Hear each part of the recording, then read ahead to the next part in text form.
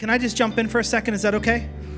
I want to show you a picture of something I saw when I was in Israel, and it's going to connect back to this song. But when I was in Israel, and we got a team, we got a meeting after service, we're excited, we're getting ready to go to Israel, and I hope, over the next few years, I hope many of you will go to Israel and see some of the things that we talk about and we experience. But when I was there, we got to see some amazing things. I think of Caesarea Maritima, which is right on the water, and there's this beautiful, all these foundations that are there that are still laid from over 2,000 years ago, the time of Jesus. We see the same stuff. There's a beautiful amphitheater right on the water that this was built right in the time of Jesus. These things were constructed, and they're still standing today.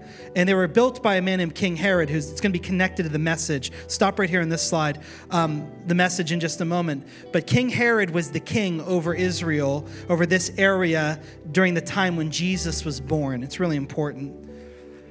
And this man was great at building things. In fact, he actually built and beautified the temple, and it started to be called Herod's temple, if you've studied any of that part of the biblical history.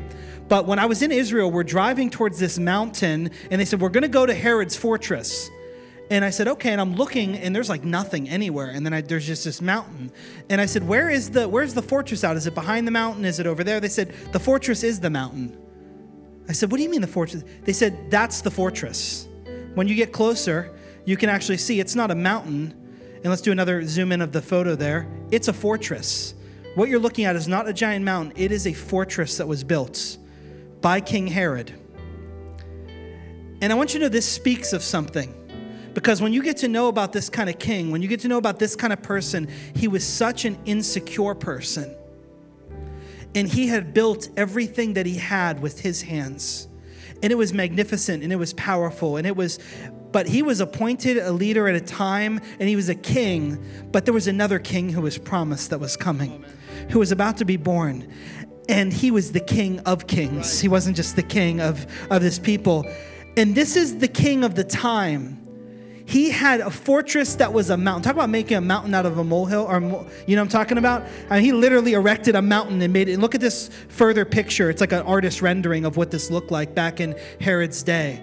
And that's it right there. That's his fortress. And it goes all the way down into that mountain. I actually took pictures. This is a picture that I took of me climbing down inside of that mountain and going down into the caverns. Pastor, what are you talking about? This is what I felt the Lord showing me. I will build my life upon your love. It is my firm foundation. But here's a picture of building our life on something else, on ourselves. And I just felt in my spirit to share with you today, some of us, we have fortresses that we have built in our lives to protect what we want most, to protect what we have, to protect whatever it is we're trying to control. And I want you to know that as we get into the word in just a moment, we really are left with two choices. What we just sang about in worship, I will build my life on your love, on the right foundation. It's my firm foundation. Or we can choose to erect fortresses in our hearts, to try to protect the things we want to hold back from God. And I want you to know you will have no peace in your life if you do that. Let me pray for us. Lord Jesus, help me to communicate this word. Help me to be sensitive to your spirit. And Holy Spirit, I pray more than anything else than my thoughts, that your thoughts would be made known to your people today. And Lord God, I just ask you to speak clearly. I ask you to say things that I don't even say to the hearts of every person listening. And Lord God, would you just confirm your word? Would you make it very clear to us? And I pray today, Lord God, in your house, there will be a turning of hearts, Lord God. There'll be a turning of hearts towards you, Lord God, that you would just speak, Lord God, that you would allow us to pursue you like we've never pursued you before because of what you want to speak to us today. And so I ask for that for myself, Lord God, for every person all throughout, to those that are watching online, Lord God. Just come and speak a word in season to us right now. In your name we pray. Amen and amen and amen. God is good. Amen. Amen. He's very good. Can we give it up for those that serve in this house so faithfully? I appreciate of our choir, our worship ministry. But you know what I've noticed, church, over the last couple months?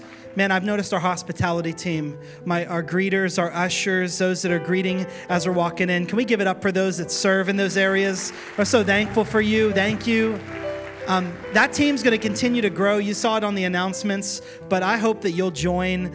There's nothing like making a great first impression. We're in the season of hospitality in our homes. We're thinking about inviting people in, caring for people. We want to do the same here in this house, and we want to make room for that. And so if you'll join our hospitality team, I think it'd be a great blessing. So I hope a lot of you will ambush Pastor Bobby today after service and get signed up and get on the team.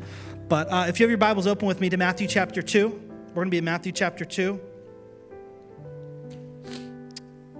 I just wanted to keep worshiping the Lord. I was like, we should just keep going. Maybe we won't go into the message today. I want to try to keep my thoughts brief to you. This morning, I want to talk to you about the idea of pursuit. And what I think about when I think about this season and pursuit, I get a very specific picture, and it was really brought to me about a week and a half ago when I was in Pittsburgh, and I was there for Thanksgiving, staying with family, and I stay in a town that's a suburb of Pittsburgh called Monroeville, and in Monroeville, it's close to where my mom lives and where the rest of my family is, so we just get a hotel in that area. This time, the hotel that we had booked was right on the property of the mall that's there. So it was right on the outskirts of it, and our window was facing the mall. So at the end of our day, after we were with family and we were done with our Thanksgiving meal, we go upstairs, and we're on the 8th floor, and I look out of my window, and what do I see as I look at the mall parking lot? Can anyone fill in the blank with me? You see a mass accumulation of people and cars and lines, and it was like a swarm, just swarming there, traffic and people getting in, and I'm like, pursuit. Man, it's just a pursuit. And you can see people, and there used to be pictures and stuff of people trampling each other. Why? Because they got to get to that thing. There's just this incredible pursuit that hits as soon as the turkey hits our stomach, something gets in us, and we lose our minds, and we just want to pursue. And people are doing ungodly things for a $5 stuffed animal, or we're just losing our salvation because we're pursuing something. And some of you are feeling really guilty right now. You know who I'm talking to, I guess. But I don't, so you don't have to feel bad coming up to me. No, but that's what happens, and there's this pursuit. Go back to the first Christmas, and it was all about pursuit. As I read Matthew chapter 2, I see 3 simultaneous pursuits that are happening, and I want to talk to you about it because the Lord birthed something in my own heart and challenged me from this passage of Scripture. And here's the word that I feel in my heart to share with you, that the posture of your pursuit of Jesus is directly connected to the measure of peace that you have in your heart. The posture of your pursuit of Jesus is directly connected to the measure of peace that you have in your heart. How we pursue him makes all the difference. Why we pursue him makes all the difference. And what we see here is we're going to see 3 snapshots of 3 ways of pursuing Jesus. And I want to tell you clearly, only one of them has the power to change your life. Only one of them has the power to transform your heart. Only one of them can fill you with peace this season. And so let's take a look at that together. Matthew chapter 2, and we're just going to read the first 2 verses. We're going to walk through the first 12 verses throughout this message. It says, after Jesus was born in Bethlehem, in Judea, during the time of King Herod, who we just talked about, Magi from the east came to Jerusalem, and they asked, where is the one who has been born King of the Jews? We saw his star when it rose, and we've come to worship him. So we see that these Magi, they're pursuing the King of the Jews. Well, when they get to Jerusalem, to the center of all of God's movement and history, this focal point, they get to that place and they come asking a question, where is the one who was born King of the Jews? For some, for you and me, that doesn't sound very troubling, but for someone in particular, that was a very troubling statement.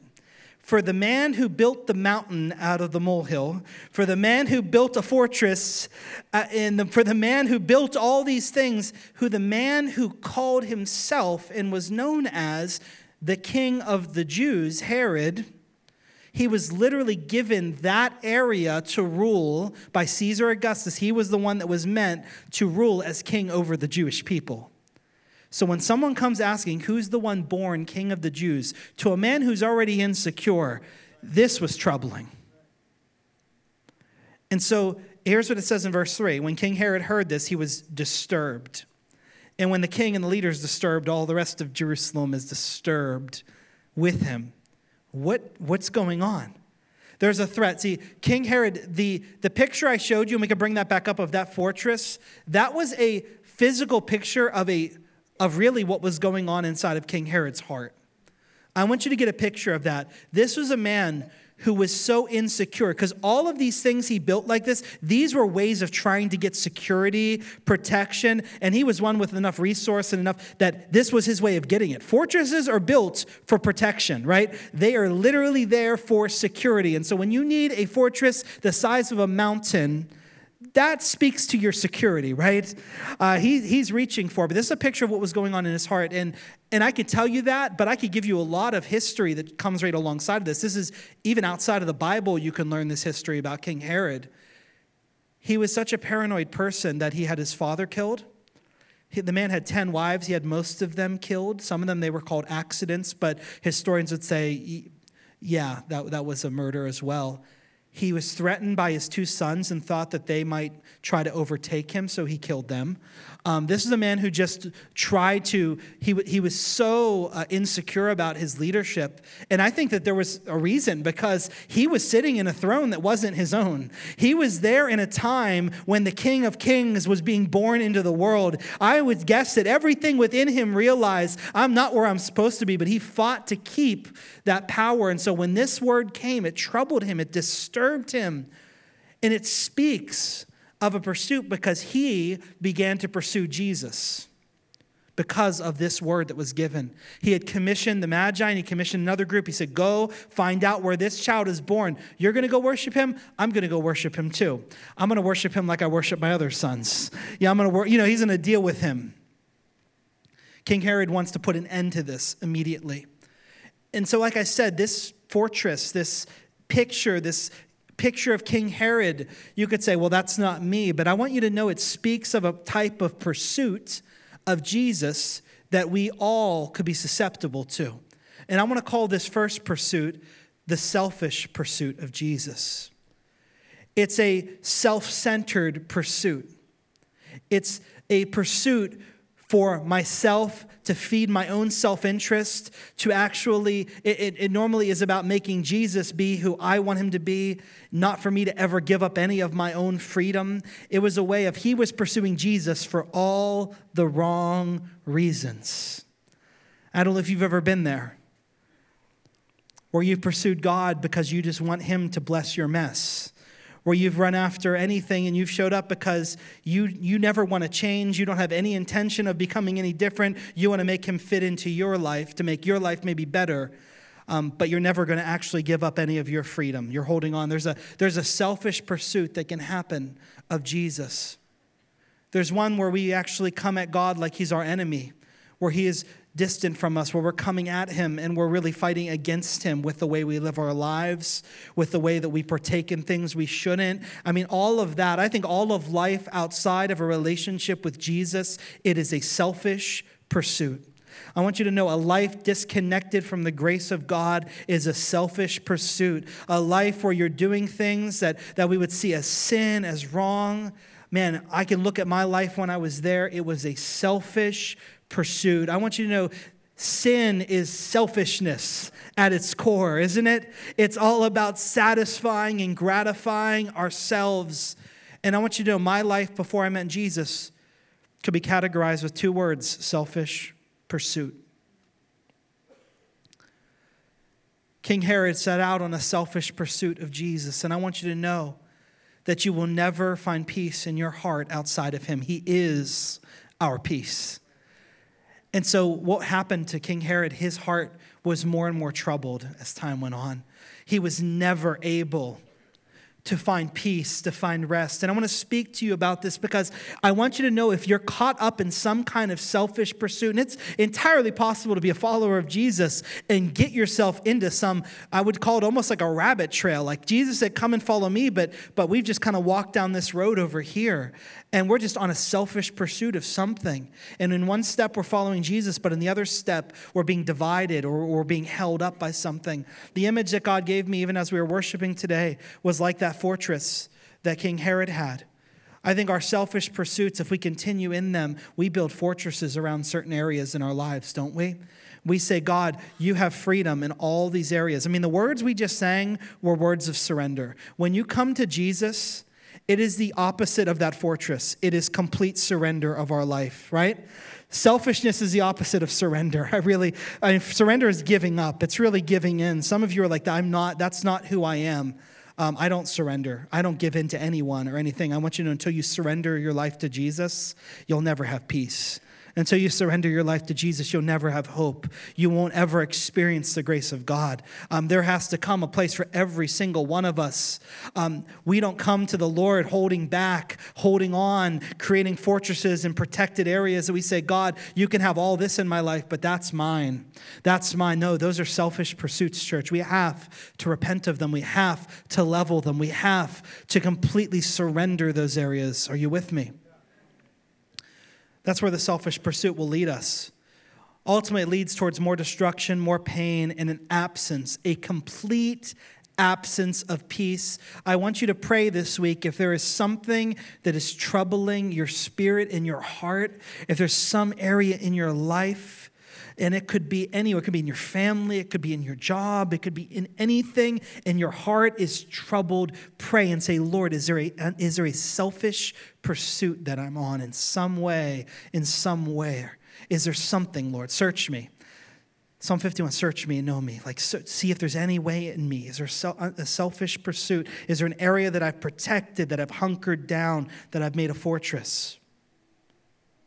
See, Jesus came and this is what was going on inside of King Herod's heart. And I want you to know when Jesus is exposed as a king, and we sang about it today. It's awesome to worship today, the songs. I mean, he's the king of our heart, right? But I want you to know if your life doesn't belong to Jesus, he's not the king of your heart. There's another king. He's an imposter. He's the prince of the air and the powers of the world. He's really king over our lives if Jesus isn't. And you'd say, no, that's not the case. But yes, it is. If our life isn't surrendered to Jesus, we could be led astray. We can be suffering. We could be going through so much. There's an imposter calling the shots. And we got to allow that to be challenged. We got to allow Jesus to come and show us. And I want you to know if you surrender your life fully to Jesus. I'm talking to a lot of Christians today, and that word's really to you just as much as to someone that doesn't know Jesus. Until we fully surrender our lives to Jesus, we're going to be caught up in selfish pursuits. So there's this one, and in that pursuit, King Herod he's set out for all the wrong reasons, but he's running after Jesus. The second pursuit I want to talk to you about, we see as we get to verse 4. So King Herod, he calls together all the people's chief priests, look in verse 4, in the teachers of the law, and he asked them where the Messiah was to be born. Because you see, when the Magi came, all of Jerusalem was troubled by what they said. Did you remember that in verse 3? They were all troubled. So everyone knew this person has been born, the Messiah has been born. And they said, we've come to see him. We've seen the sign. So everyone's troubled now. What's going on? And Herod calls together all of the religious people, the Bible's saying here. These are the religious leaders. These are the teachers of the law. These are the chief priests. These are the head priests over the house of God. Those that are religious, that are looking for God to move, okay? And he says, where is the Messiah to be born? And they said, in Bethlehem in Judea, for this is what the prophet has written. They point to the prophecy in Micah. You, Bethlehem, in the land of Judah, are by no means least among the rulers of Judah. For out of you will come a ruler who will shepherd my people Israel. I mean, they just go right to it. They're like, he's going to be born in Bethlehem. Have a good time. And then they just sit on down, because whenever I see the accounts of Jesus, none of these people have shown up at his birth. No one's there. I want you to know that it is very possible to be on a religious pursuit of Jesus where you know all about him, but you never actually experience him. There is entirely possible for our pursuit of Jesus to be a religious pursuit of him, where we get to know everything about him, everything about the story. He came to Bethlehem, he did this, he did that, and all the while we've never actually encountered him for ourselves. Lord, help me. Help me when I get caught up in religious pursuits that are full of head knowledge and have no heart understanding. Something that can move and stimulate my mind, but never move my feet to change anything or go anywhere. This is what a religious pursuit of Jesus looks like. It's like, yeah, I know it. They would have known Isaiah chapter 9, verses 6 and 7, for unto us. And the Lord's I've been praying over this over the last week, this verse, just in my private time with the Lord. For to us a child is born, to us a son is given. The government will be on his shoulders, and he will be called, come on, you know it, church, Wonderful Counselor, Mighty God, Everlasting Father, Prince of Peace. In the greatness of his government and peace, there will be no end. There's going to be no end to his rule. There will be no end to the peace that he brings into our lives. That's the opposite of what the selfish pursuit gives us, because that's just a complete absence of peace. It's a troubled heart through and through. But the religious pursuit's a dangerous pursuit, because here's what it does. In the selfish pursuit, I believe that the end of that is always destruction and pain and heartache. That's the end of that one. But the end of the religious pursuit is, I would say, a more dangerous word. It is complacency. Complacency is comfortability, is staying where we are, getting stuck. The same way that I said that Herod was not the true king, he was a counterfeit king. I want you to know that when we look at complacency, I have a new definition for it for you today. I believe complacency is counterfeit peace. It is a fake peace that comes from your own comfortability, that comes from your own numbness to not following the promptings of God anymore, to knowing about him but not actually following him, not letting anything move beyond this. There's no warming in your heart. There's no road to Emmaus. Did not our hearts burn within us when the word was spoken? It's just a coldness. It's just like I know all about him, but I'm not experiencing the warmth of who he is anymore. I'm not led and moved in my being to join into what he's calling me to. A religious pursuit brings you to a place of complacency, of counterfeit peace. Some of us, man, we may think we have peace, but it's a counterfeit peace. It's just a complacency, and we're just numb now. And I want you to know that numbness is not peace. It's not a peace that fills you and fulfills you. It's one that's still lacking. So we pray against that. We pray against religious pursuits of Jesus, because we know he did not come. He didn't come. This season is not here. This church does not exist so that we can find religion. Because you can go anywhere else you can find religion. This is so people can come into a relationship with Jesus. There's a big difference. There's such a big difference than to know about him. That's religion. And to know him, experience him for yourself. Because I want you to know, knowing about him, they knew about him. They knew where he'd be. They knew when he'd be there. And yet they didn't move their feet. They didn't experience him. So the religious pursuit leads to complacency. And then we come to this final pursuit. The Magi, they set out in verse 9, because King Herod said, go find him so that I could worship him. And they set out because they said, we've come to worship him. And I call the Magi's pursuit the worshiper's pursuit of Jesus. And come on up, Pastor Rick, the worship team. Because the worshiper's pursuit is different. I mean, it was influenced in the beginning. Even there's a selfish pursuit, and he tries to get Magi on board with that. Like, hey, we're going. Like, come on, let's go find him. And as they set out, and as they get closer, they leave the counterfeit king, Herod, and they set out on their way. Verse 9. And they saw where the star had risen ahead of them, and they waited until it stopped over the place where the child was. And when they saw the star, they were overjoyed. I want to tell you that a worshiper's pursuit of Jesus, it stops at nothing to find him. It presses through the wildernesses. It presses through the challenges. It presses through everything to get to Jesus. And it says they just kept pressing on. They're looking for him. They're looking for him. It's constantly looking for him. I want you to know that for that, you have to be willing to surrender. You have to be willing to surrender your schedule. I mean, these guys, they could have been looking forever. There was no other schedule for them. They were like, well, we'll pursue Jesus, but on Thursday, I do have that one. There was no more appointment. They came and they were going to go as far as they needed to go until they found him. I want you to know that's a worshiper's pursuit of Jesus. It's all in. That's not held bound by anything else, but says, I'm going to seek him until I find him. I'm reminded of a prophecy in Jeremiah chapter 29, verse 13, and God promises something. He said, you will seek me and you will find me when you seek me with all of your heart. And guess what? I see worshipers coming that are seeking Jesus with all of their heart, and they find him. They find him just as God promised. They didn't find him. I'm sure that just like me in Jerusalem, when I'm there and I'm saying, where's the palace? Where's this fortress at? I'm sure they're thinking, where's the palace at? Okay, it's a house, an inn. Okay, where's he at? Which room did you? No, okay, no, back here. Okay, hold on, in a feeding trough? Are you serious? Like, we've come for the king, and he's here with the animals. He didn't come as we thought he would come, huh? But as we come and they see him, you know what the Bible says when they found him? They didn't plug their nose.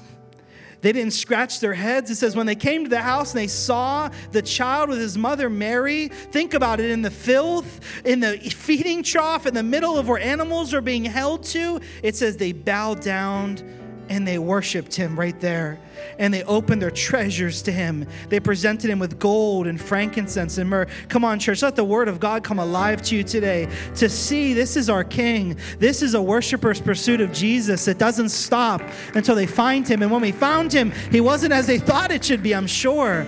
But they worshiped him there. Man, I hope I've convinced you there's only one way to pursue Jesus today.